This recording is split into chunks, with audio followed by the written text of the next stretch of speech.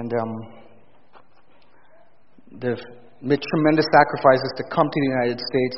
It's one big issue to get a visa and for so long, and then just to try to be sustained while the team is here.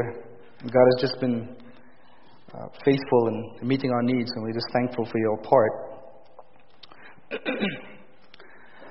Are you Pastor Dick Young? It's good to meet you. I haven't seen you in a long, long time, and your ministry has blessed my heart. Okay, I want you to know that. Okay. God loves sinners. I know you know that, right? God loves sinners. And I trust that truth will sink deep in your soul. And I know, as I said, you are aware of that. But our desire is that we all will be passionate about it. Excuse me. John 3:16 to 19. We know that in John 3:16, for God so loved the world that He gave His only begotten Son, that whosoever believeth in Him should not perish, but have everlasting life.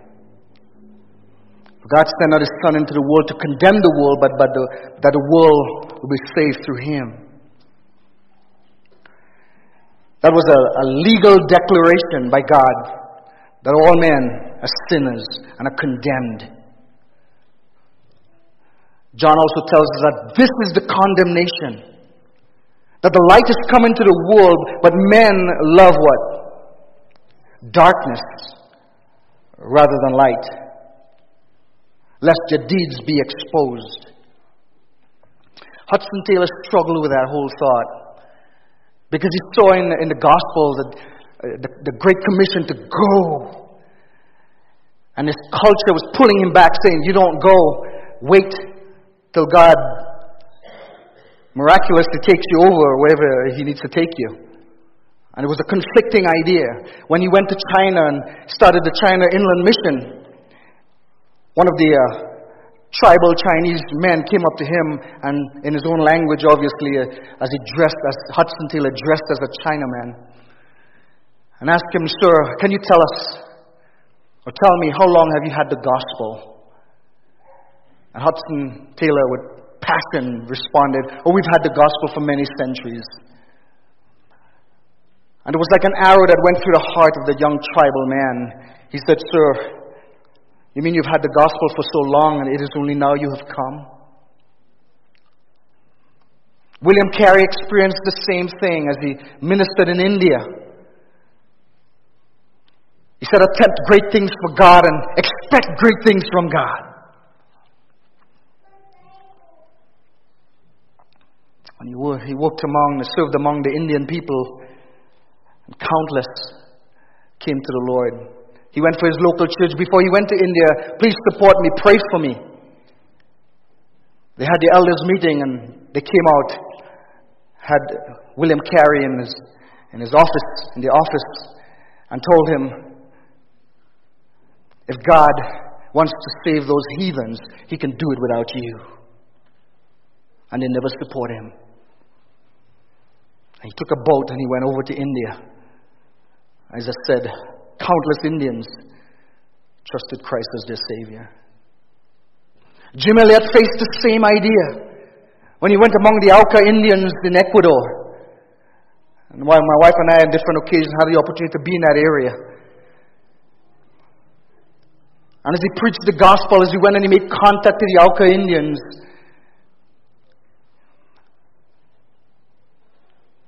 he said these words before he was murdered. That he is no fool who gives what he cannot keep to gain what he cannot lose.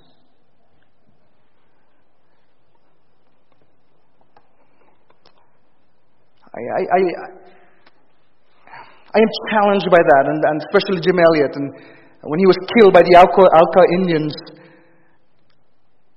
his wife Elizabeth and their little daughter Valerie went back to the very same people who killed their husband. And to see these men place their trust in the Lord Jesus Christ blows your mind. Friends, I don't know about you, but it seems like we're living in a time where the gospel message it's not only frowned upon, but it's, if you talk about some other thing, some other message about the Bible, some noble cause, people want to hear it. But as long as you start referring to the gospel message, an exclusive message, where Jesus, He said unto Him, I am the way, and I'm the truth, and I'm the life, and no man comes unto the Father but by me. That there is only one mediator between God and man, the man Christ Jesus.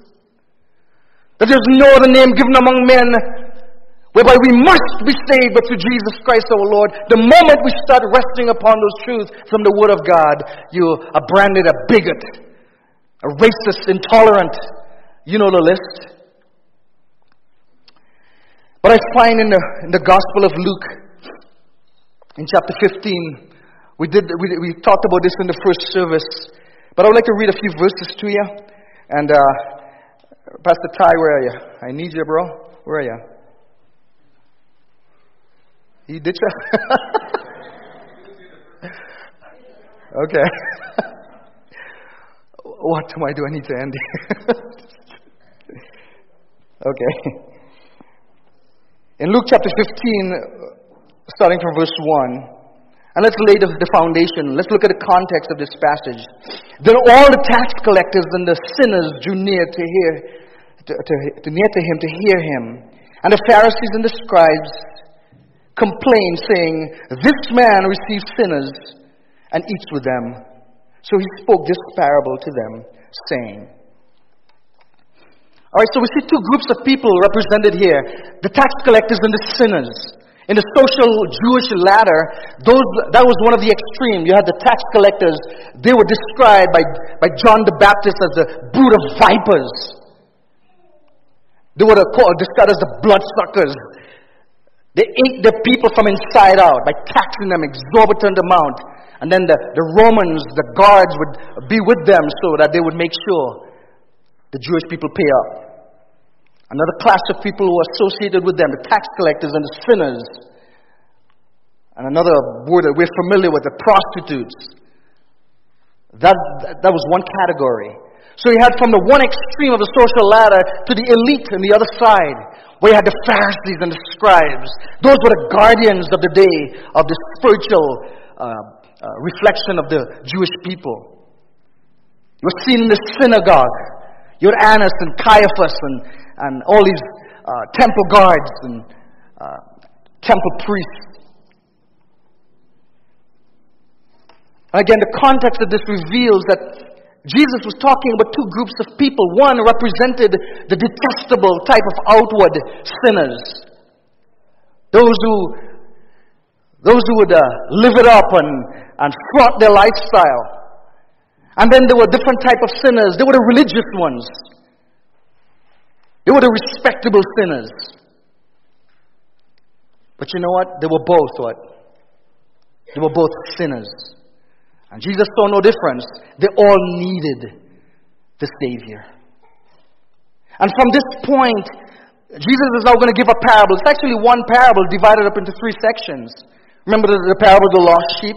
We touched on that this morning. And the sheep went off, and the shepherd went after the sheep. And when he found the sheep, he brought it in and brought his friends, and they rejoiced. Likewise, there's joy in the presence of the angels of God over what? One sinner who repents. And in the second part of this parable, he talked about the lost coin. In the first part, the lost sheep, and he went after him. The second part, the lost coin, the intrinsic value of a lost soul. Basically, that's what the picture is.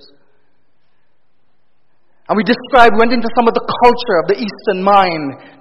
That this wasn't just some ordinary coin that a woman had, and then she lost it, and then swept it, and then she found it, she rejoiced, called her buddies, and that's not what it was at all. We are from a similar culture, the culture in which we come out from, when this type of jewelry was given to the young bride-to-be. This was very significant. And in the Eastern culture, that's what was going on. A necklace of some sort of 10 pieces. One was lost. Can you imagine your engagement ring or your ring, women? Your husband-to-be worked so hard, took a loan probably, bought that ring for you, you lost that ring. What would that reflect about you?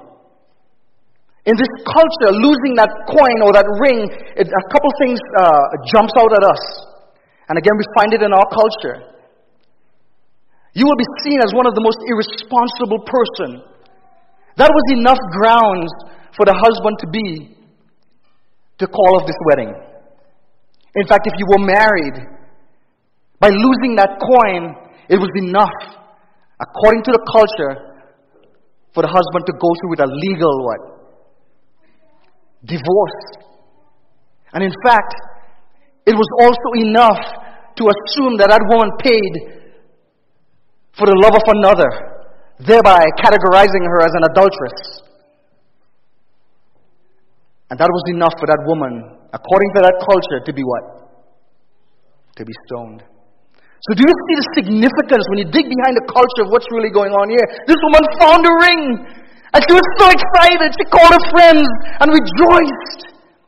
We had a friend in Nebraska there. He was getting married to this young lady, and it was a beautiful ring. He was going to propose or something, and then he lost it. Later on, he found out that the horse ate it with some hay. But boy, did he go searching, and he found it. He was so excited. He finally gave her the ring, and she didn't know until after the wedding. But in this case, she rejoiced, and then they compared this whole story of one sinner who repents. And there is joy in the presence of the angels of God when that happens. God is interested in sinners. The Pharisees believed that the sinners, God stoked the flames of hell by throwing sinners into the pit. That's what they believed. They believed that God hates sinners. And the cliche that they use, whom the Lord loves, He makes prosperous. That was in their teaching, in the Mishnah and the Talmud, the cultural writings of the traditional writings of the Jewish people. By the way, there's nothing new under the sun. That teaching is still out there, under the guise of the prosperity gospel. Be careful of that. And then quickly, again, time is upon me here, but Jesus, He went on to tell this third aspect of the same parable, and He said, a certain man had 2 sons. Now, at this point, you could see the Pharisees and the scribes looking at Jesus a certain way. Because really, it's describing the 2 groups of people that started off in verse 1 and 2. The tax collectors and the sinners. One group, the Pharisees and the scribes, the other. You see what's going on here? Keep it into context. And He's now going to describe the 2 groups of people with the same need.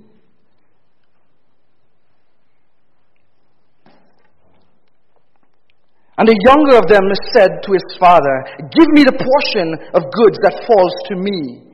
So he divided them his living. Now again, I don't have the time to go into a lot of details here, but there are a couple different scenes that we find here. One, we see the first scene is this young man, he's at home. And he's totally dissatisfied. We don't know why. We're not told. And by the way, rebellion is not something that happens impulsively. Rebellion starts, and it takes a period, right? It takes a period. No doubt in my mind, he was dissatisfied at a long period living in his father's house. But guess what he says? Father, I want what's coming to me. Normally, the father would have to what? Have to die for the children to get the inheritance. And Deuteronomy gives us some idea that it was possible that the inheritance could be liquidated even when the father was alive. But to make that demand, it was very, very rare. And this son took advantage of that. But in essence, you know what he was saying? Dad, I wish you were what? I wish you were dead. You see, and that's the reflection of the sinner right there. That's the attitude that the world has toward God. Remember that movement in the 70s in this country, that God is what? The God is dead movement? It's still alive. It's still alive. We can see it wherever we go in this country and where our country is headed.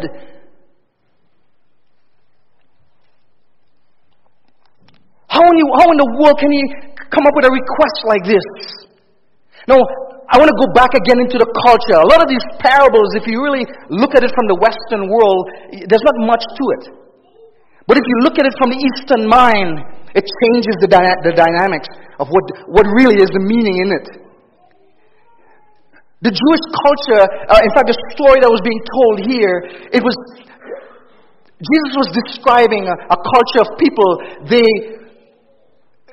thrive on the shame and the honor system. It was about shame and honor. Everything. If you offended the family, I remember as a little boy growing up in a little village in Trinidad. I remember as a little boy where there would be a whole clan coming to my family, and they want to fight. They would machetes and spears and all that. They want to fight and beat up our whole family because one of my family members offended them. And so they demanded goats and chickens and all that. It was a shame and honor system. And in this case, what we're finding here is this young boy, he demanded his inheritance. That was a shameful thing. And what was the father going to do about it? Was he going to put his foot down and tell his boy that it's not going to happen? But his father caved in, and what happened? Again, you know the story. He ended up liquidating, somehow doing this to his property. And this was, again, culturally a sort of a generational type property that was handed down. And he was now going to get rid of it? How do you liquidate this vast amount of property in a short time? What do you do? My wife and I, we go on dates on Tuesday or Thursday, and we love going to the auction. I tell you, every time I get an elbow from my wife, I know she wants me to get something we don't need. But she tells me the same thing. But we just love going out and having fun with that. That's the only way they can liquidate it. They have to devalue the property. There was no accountability, nothing. He didn't want the property to carry on the family's name. He wanted the cash and he wanted it now. Oh my goodness, what a horrible, shameful thing that was going on here. The second scene is, can you imagine? He finally has the money in his hand. His pocket full, unbridled vision of what he wants to do with it. Can you imagine that last, it's like that before your son goes out to college talk. And the dad's heart is broken. Where was my little boy that I had on my knees, putting him to bed? Where is he? Instead we see a uncontrollable stallion ready to conquer the world with lust and passion. And then he took off. And we continue to read in the story. Again, I don't have the time to go into it, but where's the pot of gold at the end of this rainbow? We see later on, we find out that this boy, when there was a severe famine in verse 14, then he went and joined himself to a citizen of that country, and he sent him into the fields to feed swine. That's the pot of gold that he was after? The Bible tells us here that he would have gladly filled his stomach with the pods that the swine ate, and no one gave him anything. And verse 17, but when he came to himself, and that's a Jewish idiom of repentance, really, that's what it was. But here's the young man. He's down in the bottom of the barrel. I mean, I may share with you, brothers, sometimes that is what it's going to take for God to get our attention. We're constantly rebelling against Him. God said, this is wrong, and we still go ahead and we do it. God has spoken. How long, brethren? How long do we stand before God, put our fist against Him, and think we can get away with it? When God has spoken, we need to listen. And this young man, his daddy spoke to him time and time again, and he took off. And at this point here, he's at the bottom of the barrel, longing to eat the carob pods that those swines were eating. That's another Jewish issue. I'm not going to go into that right now. What will it take, brethren? Where are you right now in your walk with God? Has He spoken to you? Have you been doing something constantly and keep on doing it? And if we don't listen, God will respond. And sometimes to bring back your son or your daughter or whomever it might be, it would take a bottom of the barrel experience. Maybe something could go on. Maybe something may happen for God to get our attention. That's the way He does it. Let's run quickly here because of time. He came to His senses. I'm going to go back to my daddy, my papa. And sometimes we miss that type of intimacy. We see God as a distant God somewhere who doesn't want to get close to us. That's what Hinduism does and Islam. That's the God that they tell people about. It's not a personal God. But we see from this story, the daddy later down the road, we see his daddy. When he saw his son from a distance, what did he do? He ran. He ran. He ran to his boy. That's God seeking the sinner. He ran to him. And again, considering the context and the cultural background of this was a shameful thing. Eastern men don't run. That's why you don't see them in the Olympics. Usain Bolt wasn't from the Middle East. He lifted up his garment and he ran to his boy. This is my boy. And it doesn't matter what he has done and where he did it and whom he did it with. It doesn't matter. It doesn't matter. When God sees the sinner cries out to God. Guess what God does? He washes all his sins away. Clean slate. What freedom. And this young boy, he experienced that day. Again, it was a shameful thing. May I remind you in Hebrews chapter 12, verse 3, I believe. In fact, I'm going to read that. That's one of my favorite passages. It says here, looking unto Jesus, the author and finisher of our faith, who for the joy that was set before him endured the cross. You know what's the next phrase? Despising the what? The shame. Despising the shame. Let me tell you again a part of the culture of how this worked. This is describing an old peasant village type of thing. It was a shameful thing what the boy did in demanding his inheritance. And the best scene I could come up with, one of my favorite movies, deep, intellectually profound, great history, Madagascar 2. Do you remember that scene when it was Alakade? When he was called to fight Titsi? Remember that? Come on, be honest. And he came out there and he came out with it, he posed to fight Titsi. This big, honking, was he a lion? And Alakade came out and he spun around and started dancing and, that's what he was. That's what he was good at. He wasn't a fighter. He was a dancer. And then Titsi started laughing at him and beat the bejeepers out of him. And then Alakade, what happened to him? He was kicked out of the village. But they put something on his head. What was it? A basket of what? A shame. That's the idea that's coming around here. But not only did the shame fall on him, the shame fall on his daddy. Remember what happened with his daddy? He was what? He was banished. It's the same picture going on here. You see, that son was to come back into the village people would go after him. And in the Eastern mind, that's exactly what was going on. But the father, he wasn't supposed to do this. He wasn't supposed to go after his boy. Because that also was a shameful thing. Because they would end up beating and killing even the father. But the father still did it anyway. Despising the what? The shame.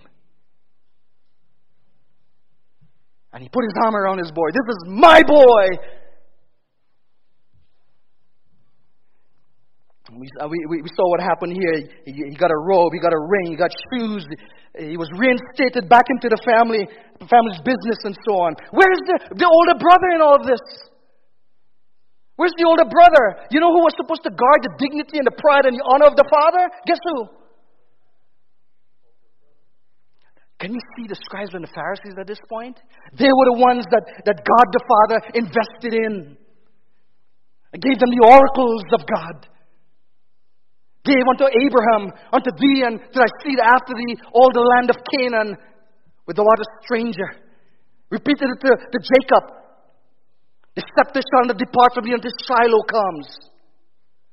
And the promise was repeated. And the Jewish people, they received that promise. And guess what? We are the seed of Abraham. That secured our salvation. We are circumcised. We keep the Sabbath.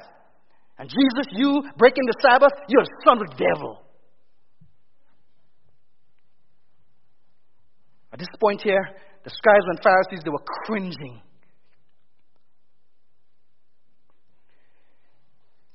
And you know what happened at the end? I love this.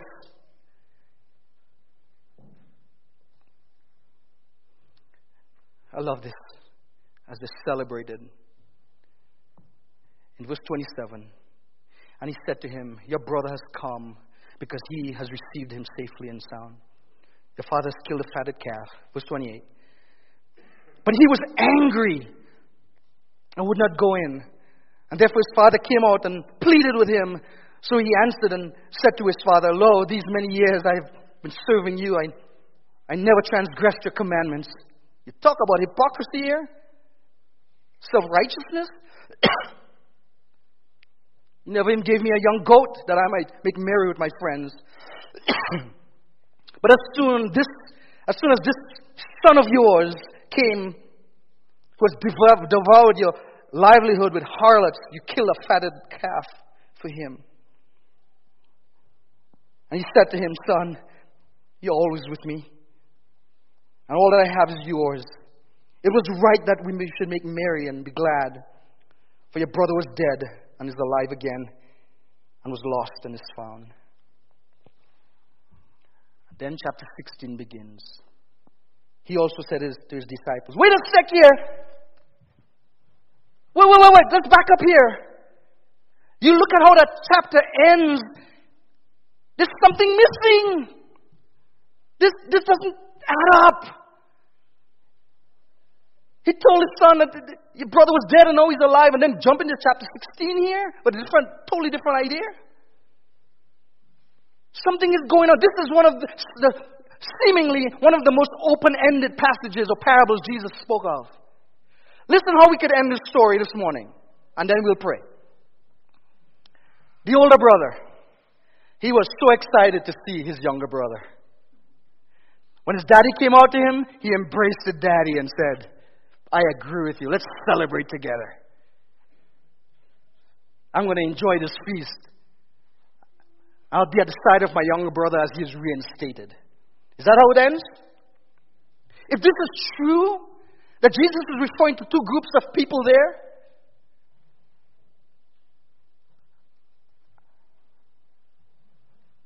the appropriate conclusion is this. The older brother took the daddy out among the village and they beat him and they killed him. Does that sound like the appropriate story here? Because that is exactly what they did to Jesus, isn't that right? Because Jesus came and he was foretold by the prophets, and then the prophets were killed, and then till God sent the final emissary and they killed his own son, the final emissary. And Jesus, he walked the streets of Jerusalem. He laid hands on the sick and they recovered. He raised the dead. He cast out the demons. He gave sight to those who were blind. And the final analysis, they arrested him. 6 illegal trials. And then he was beaten viciously. And a crown of thorns was placed deep into his skull. And they took the scepter and they hit him. And finally they put him on a cross. That's what they did. He wasn't embraced. His own people, the religious people, condemned him. You can imagine what was going on with the Pharisees and scribes at this point. But we know why he did it. As he hung there, and the Bible says that he died. On the third day, what happened? What happened? Please, you gotta say it with me. You gotta say this one. We can't leave without saying it together. Jesus on the third day, what happened? He rose again. He lives. Jesus lives, my friend. That's why we can trust Him. That's why we can believe in Him today. He's reliable. He's trustworthy. And He shamed Himself so that you and I can have eternal life. Despising the shame. Ty, I'm done, man. I was looking for you all last hour and they said you ditched us. But let me just end my time here by thanking you and letting you know how much we appreciate what God has been doing, and not just in this ministry, but you allowing us to come here. Pray for us. We're a ministry in Cheyenne, as we can see, we're working among the Lakota and Sioux Indians and all around the world. We need prayer. We need, please just jump over along our table there, and thank you, Ty, and I'm done. Okay? I'm done. Would you help me in thanking Jerry and his team? Thank you.